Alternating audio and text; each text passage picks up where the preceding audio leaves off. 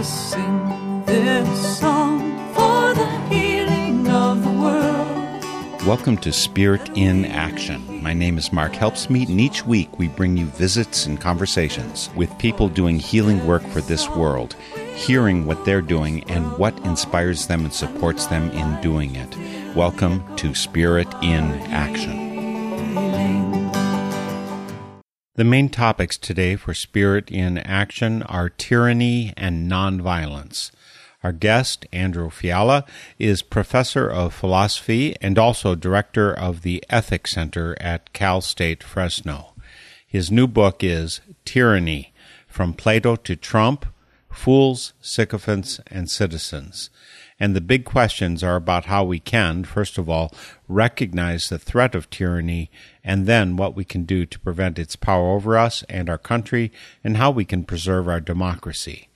Andrew Fiala is also the author of a number of other books, including Nonviolence, A Quick Immersion.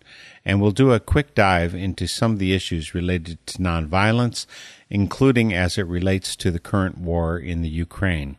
You'll find full, uncut version of this interview on NorthernSpiritRadio.org. Thanks go also to another Andrew Jansen, for production assistance on today's program.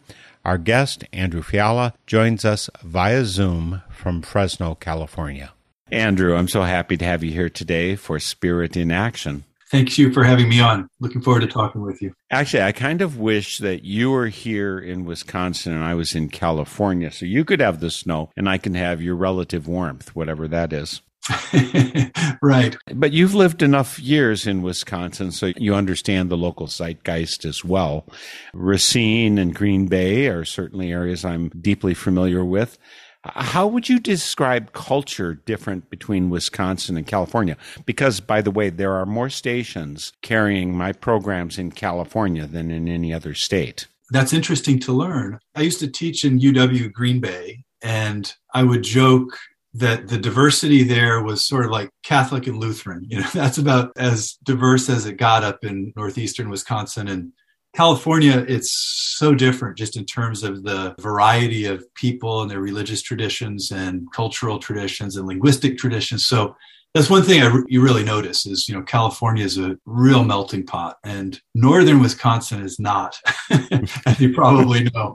I mean, there is some diversity up there. I don't want to dismiss all of it, but it's quite different just in terms of the homogeneity of the folks in Wisconsin. Is philosophy and ethics, does that look different on the ground in California than it does in Wisconsin?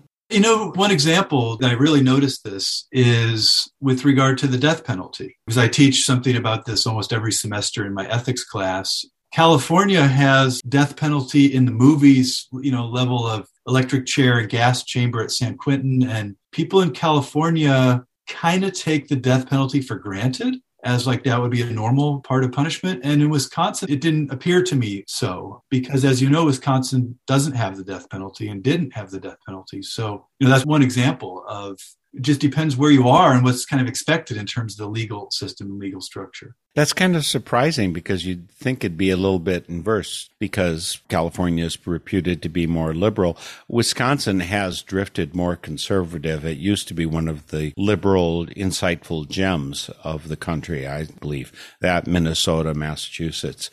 But it's surprised that it's kind of switched. Yeah, well, I think you're right. It's been 20 years since I was in Wisconsin, since I lived there. And I've heard from my friends that things have moved in a different direction. But part of that thing about the death penalty, I think, just reflects the legal system influences the culture and vice versa. And then people's attitudes and expectations reflect that, especially the 18 to 22-year-old college students, right? They're there to learn and they bring with them their expectations of the world they grew up in. So it is different. And again, back to that diversity issue, where I live in Central California, it's just expected that you're going to meet people that don't have English as a native language, that may wear different headgear based on their religious differences, And I think in Wisconsin, at least, again, 20 years ago, that just wasn't the case. There wasn't that much diversity. So children grow up differently in California in terms of what they encounter on the street and in their schools. Well, we have you here today, Andrew, mainly to discuss. I want to spend some of the time talking about nonviolence. You've written a number of books in that area, but your latest book is Tyranny, From Plato to Trump, Fools, Sycophants, and Citizens. And I wondered, I thought maybe just to be palatable, you used citizens there instead of morons, because morons is a problematic word in our language these days. But you're going back to ancient Greece and echoing the tripartite population that we have to deal with. So, tyranny. Now, I don't think there's any doubt where you stand. Trump was a would-be tyrant, but I'm going to give you kudos right from the start here that you speak of the people who are on that side of the fence with more compassion and understanding and allowance for how they see the world. So, first of all, kudos for that. Thank you. It's not easy to do because it is the hyper-partisan atmosphere that we're in. It's easy to get dismissive and insulting to the other folks. And so, again, it's a really good job that you do of that. But there's no doubt where you come down. Donald Trump is a would-be tyrant, but you talk about it both philosophically and historically. You're not a historian necessarily. Did you have a history minor at least? Actually, I did. I knew that. I perceived that. And when I teach philosophy, I always do it from the standpoint of the history of philosophy. The history matters, really. And it's part of what I talk about in the book, too, is that the history of tyranny gives us models, a worldview through which we can understand current events. So even the word tyrant, has a deep and interesting history, including in our own country. And the word, as you sort of were hinting at this when we started here, the word is polarized and polarizing. So, people disagree about who counts as a tyrant. And often the word just means that guy on the other side who I don't like. So it's thrown against people that you don't like. And one of the things I was trying to figure out in the book is what really is a tyrant and who really counts as a tyrant. Is there an objective standpoint, right? Is there some truth about tyranny that we can all agree on because we disagree, right? And you may remember that Obama was accused of being a tyrant. Abraham Lincoln was accused of being a tyrant, and so on and so forth. And of course, Donald Trump was accused of being a tyrant. So part of the effort of the book is to understand the history of tyranny and then try to see whether things in the contemporary world match up with that history. So just historically, who do you think is the strongest in the tendency towards tyranny? Because none of them actually succeeded in being tyrants, right? We've kept some form of mediocre democracy at the very least in our country. But would you say Donald Trump? Would you say Andrew Jackson, Andrew Johnson? Two good candidates, I imagine, for it. Where would you say the most tyrannical has been? So two parts to that question. One is, does this person have power, absolute power? So like one of the key features for someone to be a tyrant is they have to amass and consolidate power in a way that allows them to do whatever they want with impunity. That's why Trump doesn't count as a tyrant. He was not able to consolidate power in that way. And weirdly enough, it might be Lincoln who actually, Lincoln declares martial law and, he goes to war against other Americans in order to preserve the Union. But the difference with Lincoln is it was supposedly for the good. And most of us, including myself, believe that the anti-slavery cause, the cause of abolition, was a good cause. So Lincoln had consolidated power, but he used it for noble purposes. So that's not a tyrant. The second part of the definition of the key concept here is that the tyrant is focused on his own pride, self-interest, narcissism, egoism, all of these characteristics. And frankly, I think that's Trump. I think of the people I know about in the American presidency, Trump seems to me to be the most self-interested. It's always about Trump. So how I explain it in the book is Trump has a kind of tyrannical personality. It's all about him, but he was not able to consolidate power. So that's why he's not really a tyrant. He's only a would-be tyrant. And this thing about the personality, just if you don't mind me adding a note here, it's not only a political problem. It's a problem in families and in businesses. We know people in our own families, in our own business lives, in our communities, where it's all about them. They're egoistic, they're inflamed by pride, they're arrogant, selfish. And those are the kind of tyrants in social life. Of course, thank God they don't have power over us. But that kind of spiritual or psychological problem, that's really something that I'm quite interested in, how the tyrants show up in families and in church communities and community groups in your neighborhood and so on. It's something we all have to pay attention to, even including ourselves, right? The little tyrant in the soul that wants to come out and rule over everyone, that's the problem. Let's get really vulnerable here. Have you ever had a tyrant in your life personally, someone you had to deal with? It could have been your boss. It could have been someone in your family, whatever. Yeah, more than once, In fact, that's kind of part of the motivating part of this book. And I bet all of your listeners had this moment. You're looking at Donald Trump and you're thinking, oh my God, that reminds me of so-and-so. I'm not going to name these people in my own life, but Trump is one of us. When you look at him piling lie upon lie, when you look at him exaggerating and inflating all these things about his wealth, about his power, about how intelligent he is, we know these people. These people live in our lives. I had these conversations with students and friends and colleagues, and it's like, for the most part, none of those people in our lives ever were in a position like Trump. And that's why it's so alarming, right? Here is your weird neighbor or whoever who suddenly now is leading the Republican Party and leading our country. And it's alarming because we know those people. We know how they behave and we know how they exaggerate and lie. One of the quotes that you bring up that's from, I think, The Art of the Deal says, you can't be too greedy. I'm trying to imagine any president of the United States who would have been willing to say that. I can't imagine him. Is there one that would have been in that direction even?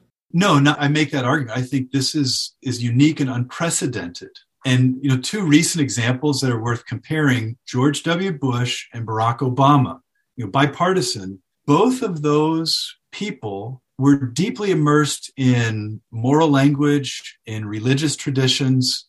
Whatever you think about Bush or Obama, whichever side you are on with, this, divide in our country, both of those people used the language of morality in a deep way. Now, I frankly disagreed with some of the Bush policies, including the war in Iraq. I thought that was a moral disaster.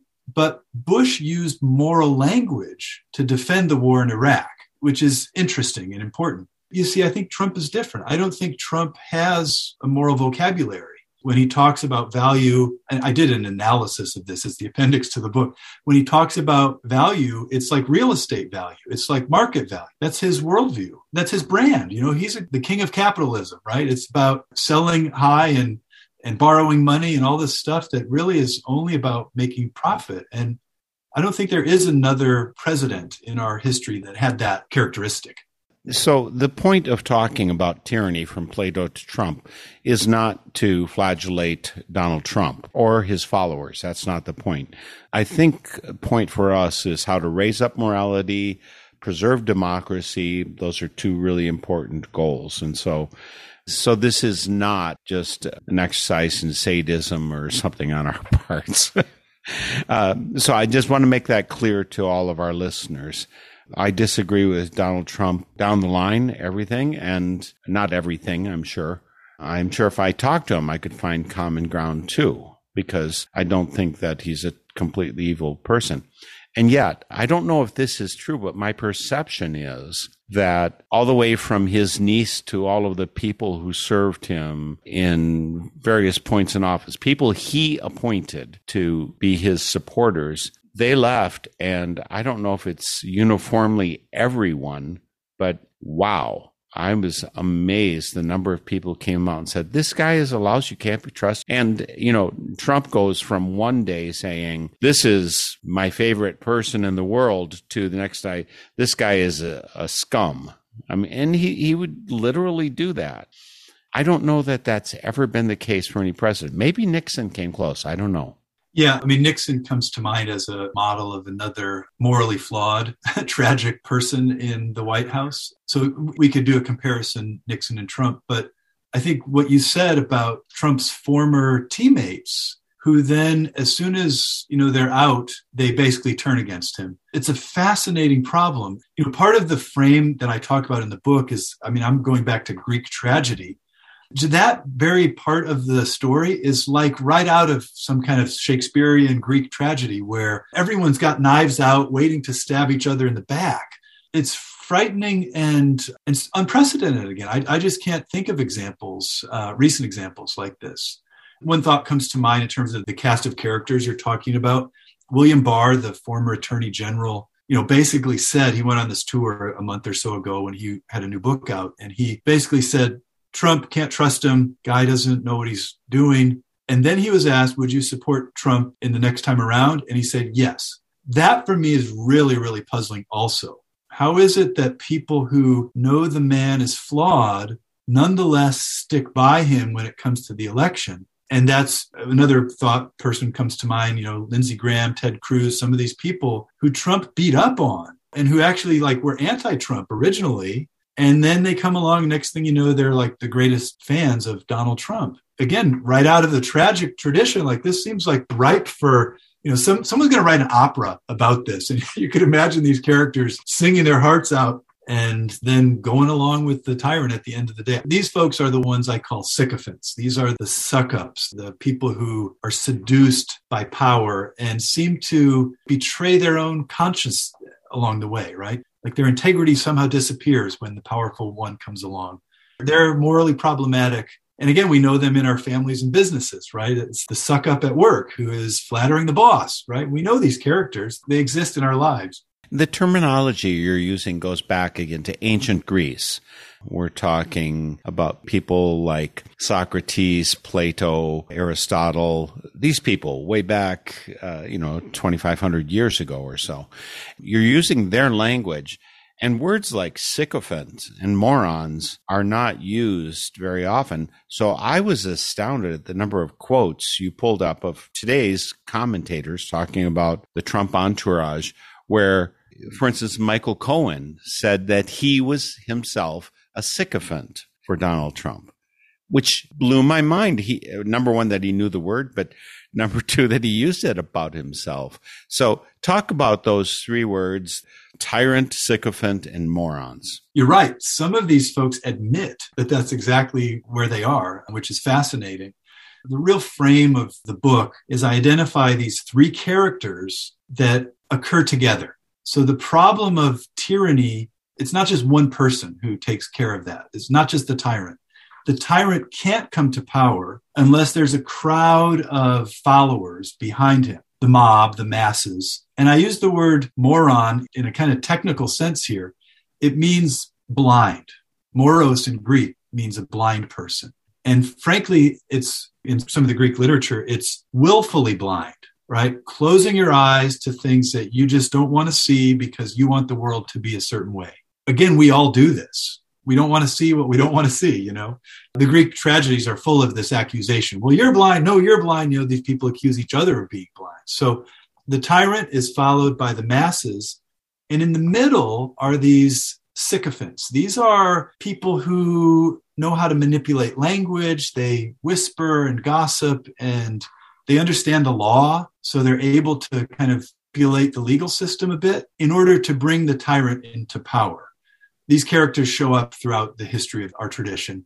In fact, Socrates was accused of being a sycophant, and the people who accused him were also accused of being a sycophant. And basically what it meant in those days was someone who manipulated the legal system for their own advantage. And when Socrates ends up, he's killed by the Athenians, and those people who are bringing charges against him were the kind of people that bring phony lawsuits. Like we call them ambulance chasers today, people that know how to manipulate the legal system. And so the gist of this is the tyrant can't come to power without those legal suck-up political people. And those people, the sycophants, also help the tyrant to seduce the masses, the mob. And the mob wants to be seduced, kind of, right? This is fun.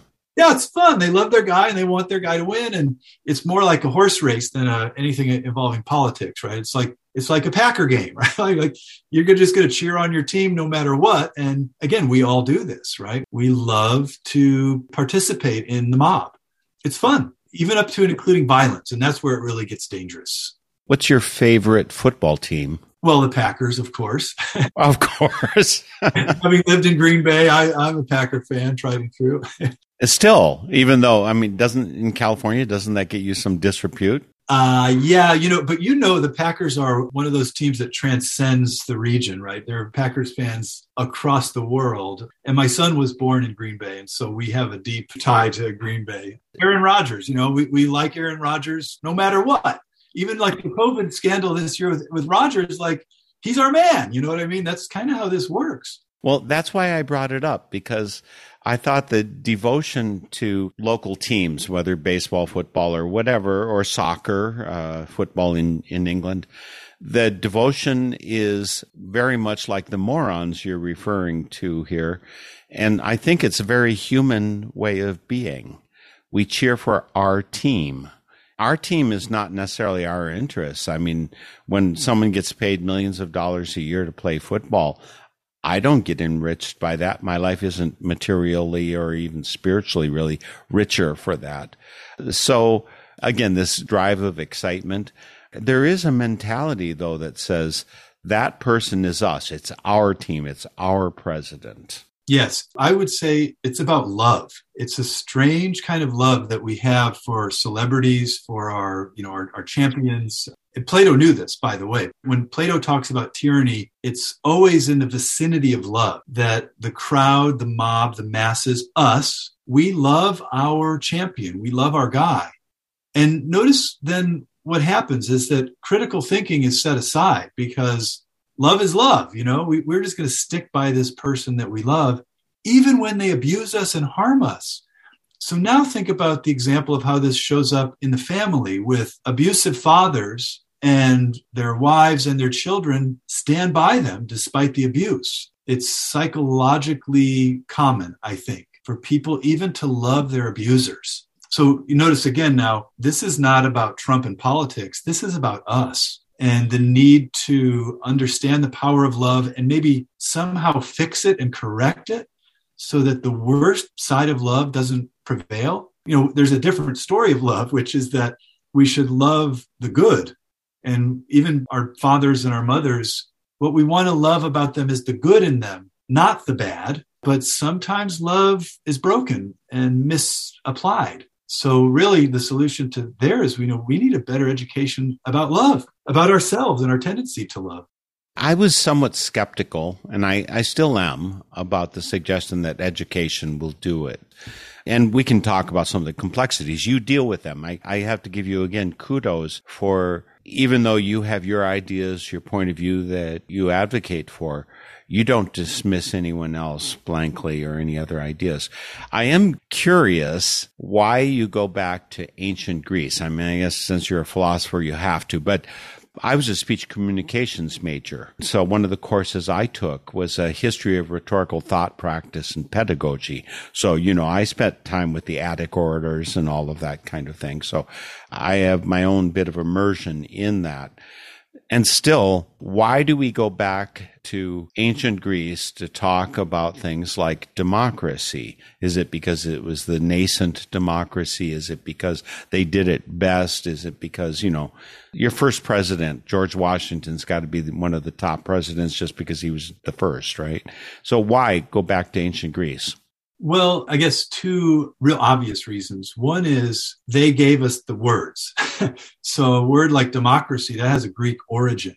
And Plato and Aristotle give us political philosophy. They explain the concepts. And this word tyrant, again, very, very important word for Plato. The second half of Plato's Republic is about tyranny. So Plato gives us the vocabulary. Second part of the answer here is that the founding fathers were also interested in the Greek tradition. So the founders who created our system, they were very interested in reading Greek and Latin philosophy, political philosophy. You could argue that our country is founded on a tradition that does extend all the way back to Aristotle and Plato. And the founders also were very, very worried about tyranny. So they accused King George of being a tyrant, and the American Revolution is justified as a response to tyranny. And they set up the system of government, I argue, in order to prevent tyranny. So the separation of powers and checks and balances, All of that, it's dysfunctional, it's clunky, but the main goal is to prevent a tyrant from arising in our country. And then I guess last thing about this, just in terms of the importance of the Greeks and education, we need models that can help us understand what's going on today. And Greek tragedy and the Greek philosophers, it helps to know that 2,500 years ago, people were worried about the same stuff we're worried about. It can be a little bit, I think, reassuring that people like Trump or your uncle or whoever in your family, that this isn't new. Human beings have been struggling with these problems for millennia. We should remind everybody who's listening to Spirit in Action today that my guest is Andrew Fiala, and he's a professor of philosophy at Cal State Fresno. He's also the director of the Ethics Center, which is very important. We're talking about his most recent book, Tyranny, From Plato to Trump, Fools, Sycophants, and Citizens.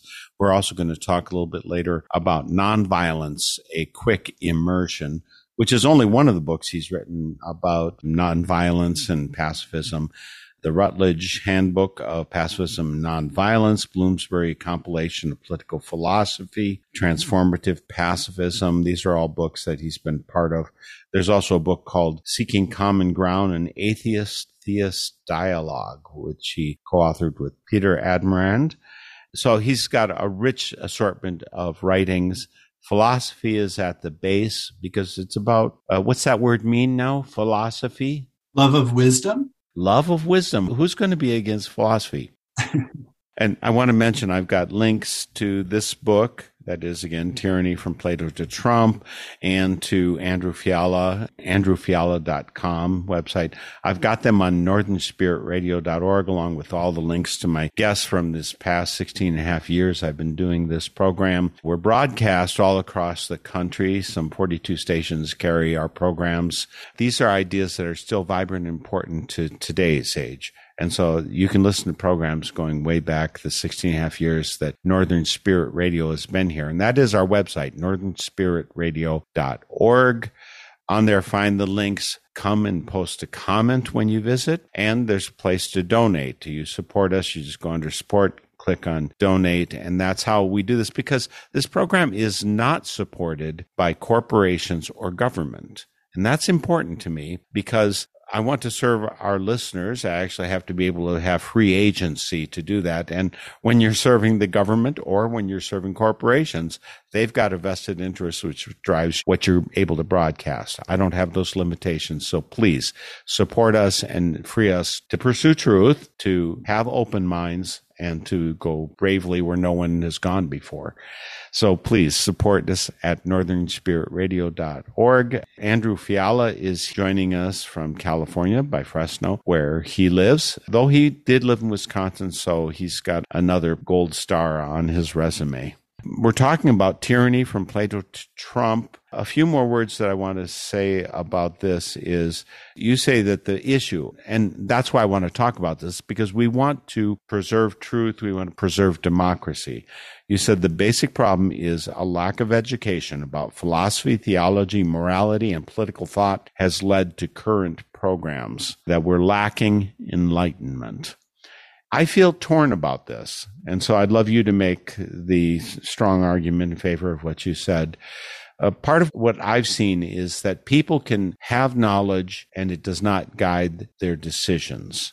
And so I think of particularly all of the kids who grew up knowing that smoking was bad for you, it's going to kill you, it's expensive, it harms the people around you, and they grow up morally coming home saying to their parents, no, you should stop smoking, this kind of thing, who when they hit 16 all of a sudden take up smoking. That has convinced me that education stops short of a very important part that we need. So make the case for education as the thing that we certainly need to prevent tyranny. Yeah, no, what you're asking here, Mark, is the perennial question is how do we improve our souls? And the answer is, there's no recipe for that. I mean, we do our best. We struggle from day to day and week to week and year to year and generation to generation to make improvements. And I think we have to have a little hope that education can be effective. But education doesn't happen overnight, for one, right? Children need 20 years of education. Adults need ongoing education. And then we make mistakes because human beings are flawed. We're not perfect. In the book, I refer to the tragedies, the Greek tragedies, and a tragic view of life, which is that there's a kind of fundamental brokenness in human nature. Education is one of the best things we can do to fix that brokenness, but it's not a perfect solution. Christians talk about sin as part of the brokenness, right? Other traditions talk about this in different ways. Notice the importance of education for a sort of secular or non-religious approach to fixing our problems. It's not that there's an external entity, a savior that's going to save us. It's that it's up to us to save ourselves. But if we're flawed, how do we save ourselves, right? This is the real difficult problem. The Greek tradition teaches us that education is the solution. The founders also had this vision. Thomas Jefferson famously says that the solution to the problems of democracy is more and better education. But in each case, it was flawed, right? Thomas Jefferson is a flawed individual. He owned slaves. The country was flawed when it was founded. The slavery was woven into the system. So we make small progress, incremental progress, and then tomorrow we have to go to work again and educate the new set of kids that comes through our system. It's the best we can do, and it's imperfect. Let me just, if you don't mind me saying one hopeful word here, is that we have made progress. We eliminated slavery. We granted women the right to vote. There is a good news story to be told about the American experiment, and a lot of that had to do with education. It's the abolitionists in the early 19th century that are writing books and pamphlets and educating the masses about the need to abolish slavery. It's the women's rights activists in the early part of the 20th century who are doing the same thing, The civil rights movement works that way, right? It's not only a political campaign, but an educational campaign to get people to think differently. That's my approach to things. Of course, I say that I'm a philosophy professor at a public university, right? My job depends on me believing. Job security, I can see it, yeah. Yeah, no, my wife teaches fourth grade, and it's a hard job in fourth grade, and she goes to work and sometimes comes home in tears. And the next day, she's like, I'm going to do it better tomorrow. It's that kind of hard work. It's just, you got to get to work, and the next generation needs us, and they need us to believe in them. They need us to believe that they can do better than we did. I want to ask you a second level question on that. Again, I don't try and pin my guests down. That's not what Spirit in Action is about. And so it's not going to happen to Andrew Fiala either. So education is important to me. For me, it represented major improvement in my life. And I think in many ways, it allows us to function better in the world. Sometimes be more powerful because we have better engineers who know how to manipulate things. And I also believe that each generation has to learn its values. It has to learn its facts. Because the fact that I may have grown up knowing about the dangers of the Cold War and of Joseph McCarthy, which I think was a form of tyranny on the way. So even though I know that, the fact that my son probably knows very little about Joseph McCarthy and McCarthyism, that's a problem. So I do see that. But I still find that, and this is why I want to challenge you again, you say that virtue is important, education about virtue. Well, virtue is different in each generation, of course. But the example I gave about kids who grow up who know the facts don't convince people. Somehow there's some moral, ethical underground that pinions them. I'm very disappointed, by the way, in the Christians who have rallied behind Trump in crazy numbers, as far as I can see. And I don't think it's just because of abortion, because abortion is a moral issue on both sides, as far as I see it. So I can understand them being very concerned about abortion, but that doesn't seem to be what's really driving that team. So people with supposedly strong moral ethics are throwing them out the window, and I'm just blown away. So what really is the key to preserving our future? You say it's education. Prove it to me. Come on. You can do it, Andrew. Well, there's another solution too. Part of the solution also includes a legal system that restrains our worst impulses. Education alone is not going to work unless there also is a legal framework that prevents tyrants from grabbing power. So just put that on the table. We can come back to that if you want. Again, think about the tragic problem for human beings, right? We're born knowing nothing. And then we die before we can pass our wisdom on to the next. I mean, it's an ongoing process. And there's part of us that is irrational. All of us. We all have this I call it the moronic tendency, right? We all have a tendency to be blind. And we need constant reminders to do the right thing. It's very, very difficult to be virtuous, to be good, because there are temptations in the world, including our own laziness and indifference, So it's not a perfect solution, but it requires ongoing effort and then communities of practice that can help support us in these endeavors, that can remind us when we fail. And if you don't mind me making your case for you, we also live in a world with terrible, terrible role models and really bad cultures of influence, right? So it's Hollywood and Facebook and all the social media world where negativity gets amplified and things that are good are ignored. There's something in our technology that tends to point in the wrong direction, I think. It has to do with the algorithms at Facebook and how many people click on the ugly stuff, Again, we all do this. We can't help ourselves. We're fascinated by the bad, even though we should be focused on the good. So I hear where you're coming from. It's not enough to say, teach the children better. In order to teach the children better, we also need to improve ourselves. And then we need to create environments and cultures where the uplifting message can be heard against the background of all of this negativity that we see, including, and I know we want to talk about violence too, but including a culture that celebrates and amplifies violence. It's disturbing. Kids are playing violent video games hours per day, and then they go to church on Sunday or they go to class on Monday, and the teacher says, violence is bad. That's a voice yelling into the wind, right? The wind is pushing in this prevailing direction, and the educators are offering a counter message. And there's all kinds of problems that we can work on, right, in terms of amplifying better messages and holding back that negative wind. I am curious. I mean, I know you grew up Presbyterian, humanist is how you identify now. I'm Quaker, you know that. And I was raised Catholic, by the way. So we both have backgrounds that bring some of our fundamental values with us.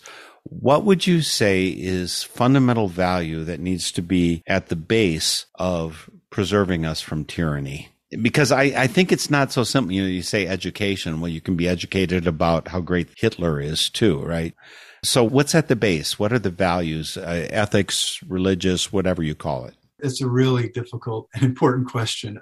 We disagree about values in the world. So you can't just say, educate people in values, because it's then, well, which values, right? The history of the world includes vast disagreements about value questions. Slavery is a really great example there.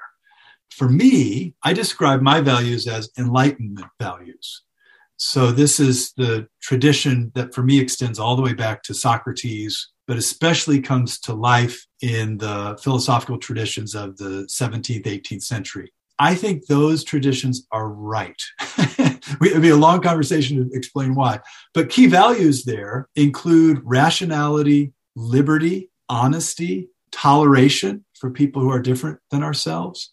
And I think there's a matrix of values that includes those things that are wise and good and defensible. Now, I know there are rival traditions, right? I've had conversations with folks about liberty. I mean, some people, they don't want it. They prefer authoritarian, totalitarian regimes where, the strong man tells them what to do and freedom is difficult. But the tradition that I've inherited, that I've been immersed in and that I work to defend, says that human liberty is fundamental. That's why I think that a system like ours, a constitutional system that defends freedom of speech and freedom of religion in the first most important amendment to the Constitution, that for me is like right on, even though I know people disagree about it. So part of the educational endeavor as a philosopher is let's get our values on the table and then argue about whether or not these really are the values.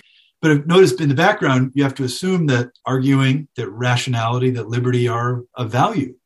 A different approach to education, by the way, is authoritarian. The teacher at the front of the room with the ruler that'll slap you down if you don't agree. I'm of a different mind about that. I would support liberal education that encourages people to explore ideas, to come to their own understanding about these values and argue. And if we disagree, let's disagree reasonably. Let's make good arguments instead of beating each other with rulers. Folks, we are speaking with Andrew Fiala, Tyranny from Plato to Trump, Fools, Sycophants, and Citizens is his latest book. I do want to shift gears now, Andrew. Talk about nonviolence a bit. Again, you've authored several books in this area. I want to talk about this book since it's the one that you sent to me that I've actually read. I can't comment on the others, but it's part of this immersion series that's put out by who? Tibidabo. By Tibidabo. It's a Spanish publisher, and they publish bilingual editions in English and Spanish. So we're going to talk about the topic, but actually, as a way of getting there, I want to go to the article that you wrote for Sky Only. It's the article called Russian Invasion. Does Nonviolent Resistance Have a Role to Play in Ukraine? I can't tell you how many people who have been nonviolent devotees, friends of mine, who said, well, if I was only younger and was available, I would sign up to go fight with Ukraine. So in the face of actual war, nonviolence, that doesn't work. Let's go do what's going to make a difference here because it's too late. So why don't you recap for us what was in that article? Well, first, it's a very difficult question, and you have to be very cautious, I think, in thinking about all of this. It's so complicated. So jump in on this. One issue is the question of who has to be nonviolent where. I mean, obviously, the first most important thing is that the Russian army needs to stop what they're doing, right? The invading aggressor, they're at fault, they're to blame, they need to be nonviolent. All the accusations of war crimes, etc., that's against Russia. Now, related to that is the question of who has the authority and responsibility to stop the Russian army. It's the Russian people that have that responsibility, right? So I think there's an obligation on the part of the Russians to tell their military, stop it. Of course, easy to say, right? And we've seen, so there have been attempts in Russia, nonviolent protests against militarism in Russia. And what's happened is that those protesters have been rounded up in the thousands and thrown in jail. They've lost their jobs. It is not easy to be a nonviolent anti-war protester in Russia. On top of that, there's disinformation and nationalism and patriotism. I've talked with scholars and others who are involved, both Ukrainian and Russian. It's difficult. The fog of war has entered in, and propaganda and authoritarianism in Russia make this very, very difficult. Now, second half of that question, are we to say then to the Ukrainians to not fight? I would never say that.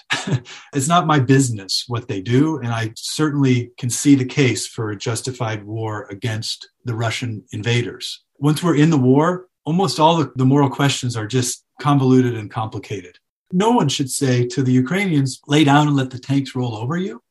That would be absurd, especially as an outsider I'm not going to judge them or offer any suggestion about that. Let me then back out for a second. What the nonviolent tradition and the pacifist tradition remind us of is that part of the solution happens before the war breaks out. Maybe the more important part happens then. It's about constructing a world in which tanks don't roll into cities. It's about constructing a world where there are laws and moral character that prevent this kind of thing from happening in the first place.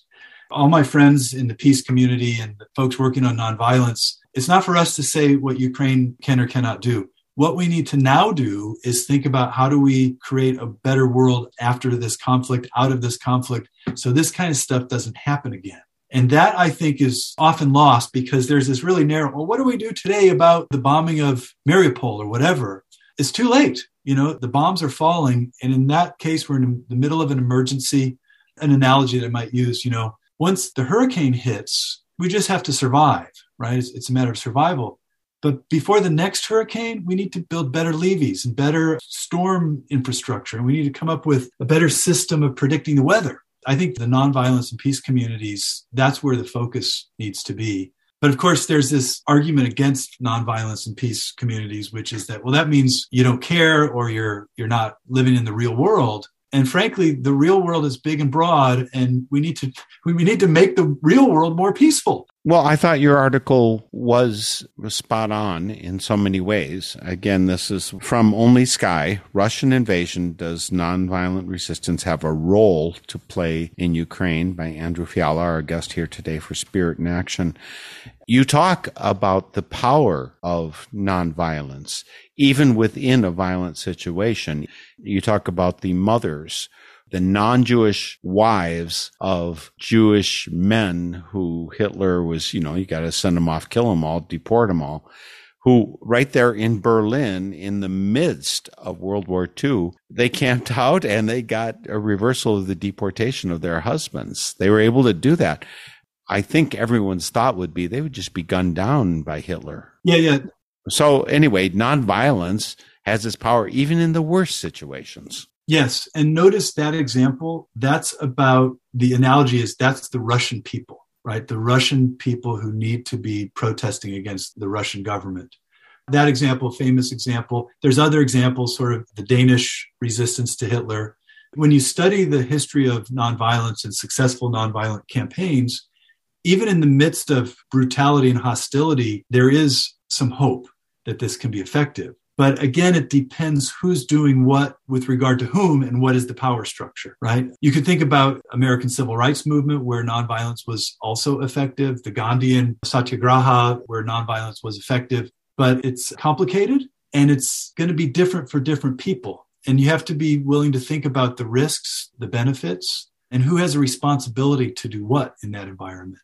The Gandhi example teaches us that there are all kinds of strategies that can be employed. Non-cooperation, boycotts, campaigns of civil disobedience. Martin Luther King and James Lawson learned this from Gandhi.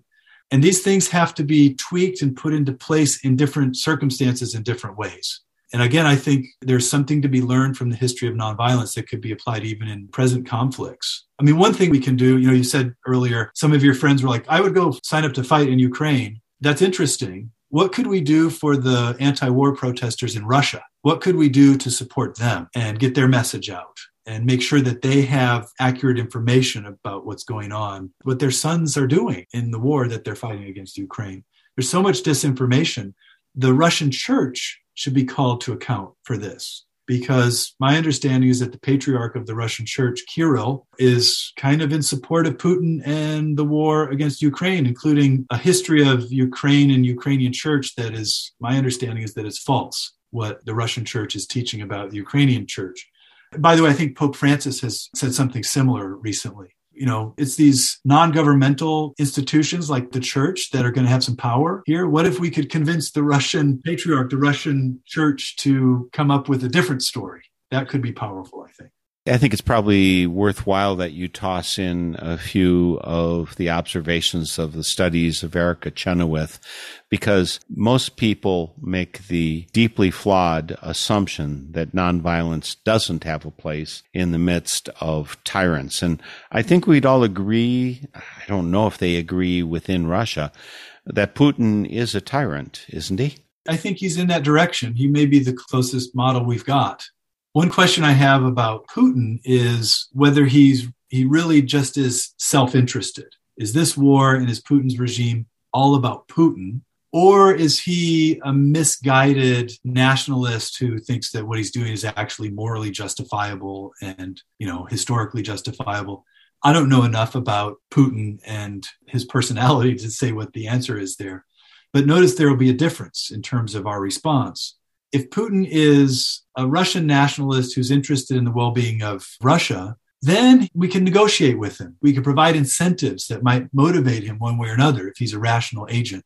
If he's a tyrant who is just concerned with his own ego, you can't negotiate with those people. They're operating in a different world than the world of rational negotiation. One worry I have is that the sanctions that are being imposed just have caused Putin to double down on his mischief, right? I'm not sure that he's gotten the message that the world is trying to encourage him back into normal diplomatic affairs. And tyrants often don't get the message. Back to the bully on the schoolyard, right? You can threaten the bully with, you're going to have to stay after school, some kind of punishment. But if the bully is just inflamed with rage and pride, the bully doesn't respond to those punishments and disincentives. So, Interesting question about Putin. I presume the smart guys in the State Department are really focusing careful on the moral psychology of Vladimir Putin. All of us, I think, need to pay better attention and learn more about this. I do want to follow up with just a few more questions. I know we're nearing the end of the time that we'll have together, Andrew. Talking about nonviolence, one of the important distinctions that maybe needs to be made is those people who do nonviolence based on moral, principled, ethical nonviolence versus pragmatic nonviolence. And again, Erica Chenoweth, her study basically says that overall, nonviolence is more effective than violence. We tend to see our world through violent eyes, that when the only tool you have is a hammer, everything looks like a nail. We tend to have that belief. But she was actually a convert to nonviolence when she set about to prove that it was less effective. That wasn't what the facts led her to. Yeah. So again, pragmatic versus moral, principled, ethical nonviolence. Yeah, that's an important distinction. The kind of studies that you're pointing to, Erica Chenoweth and others who have studied this stuff, it's not that it always works. So, one thing, people are like, well, if it doesn't always work, let's not use it. That's a silly kind of false dilemma. And then there's a question of what kinds of strategic or practical nonviolence and how effective are each of the techniques. It actually requires a very complicated social science approach to figure out what works and to what extent. What are the cost-benefit analyses? All of this is complicated. So we need our colleagues in political science, sociology, and other fields to really give us the data on that. And I think you're right that I've read these studies, Chenoweth and others, that show that nonviolence can be effective. It can be less costly. And let me add this in too, that those studies also tend to say that nonviolence is useful for democratic social movements. So violence tends to be the tool of tyrannical authoritarian regimes. If you want to put into place an authoritarian regime, use some violence. But if you want to create democracy and if you want to defend human rights and you want to create a world of human flourishing, from my view, then the data seems to say that nonviolence is a very useful tool. Maybe not the only tool, but one very important tool. Now, a different part of this, as you say, is a more committed, shall we call it philosophical or spiritual commitment to pacifism. I would use the word pacifism on that side of things. And you see this in spiritual traditions. Mennonite, Quaker, other traditions will kind of have a deep commitment to peace and peaceful means. Tolstoy wrote about this. Gandhi seems to have this in mind. Martin Luther King certainly gives voice to this. James Lawson, who worked closely with King, often talks about these things. What's going on that side is a commitment to the idea that the universe, God, or whatever, morality, requires us to be committed to peaceful means to produce peaceful ends.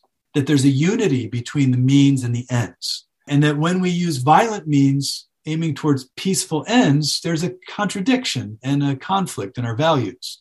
So what I admire about that, what's called comprehensive nonviolence or principled pacifism, is this idea that we need consistency in our behaviors and attitudes, that if we're aiming at peace, we need to use peaceful means to get there. I admire that. And I think both sides can learn from the other, right? The strategic or practical nonviolence, it doesn't really care about that moral equation. And then on the side of principled peace, you can reinforce that view by pointing out that, in fact, nonviolence does work, especially it does work to produce democratic outcomes. There's so much more we could talk about, Andrew, and unfortunately we won't have the time to do it all. Folks, I want to remind you again, we've been talking about specifically 2 books today, Tyranny from Plato to Trump, Fools, Sycophants, and Citizens by Andrew Fiala. I also brief mentioned, and it deserves so much more time, Nonviolence, A Quick Immersion by Andrew as well. I've got links to him on the NortonSpiritRadio.org website. Please follow up and read some more of his books. You're going to be wiser, and I think it will help preserve our democracy and peace in the world as well. And that includes for helping out in the Ukraine, etc. So, Andrew, there's so much good here. I appreciate you pursuing that, teaching it, doing that vital step of education. I'm glad that Wisconsin was able to send some wisdom over to California where you teach, and I look forward to talking to you in the future. Thank you so much for joining me for Spirit in Action. Thank you very much for having me on. It was a pleasure talking with you. The links are all on northernspiritradio.org, folks. We'll see you next week for Spirit in Action. The theme music for this program is Turning of the World, performed by Sarah Thompson. Check out all things Spirit in Action on northernspiritradio.org. Guests, links, stations, and a place for your feedback, suggestions, and support. Thanks for listening. I'm Mark Helpsmeet, and I hope you find deep roots to support you to grow steadily toward the light. This is Spirit in Action. With every voice, with every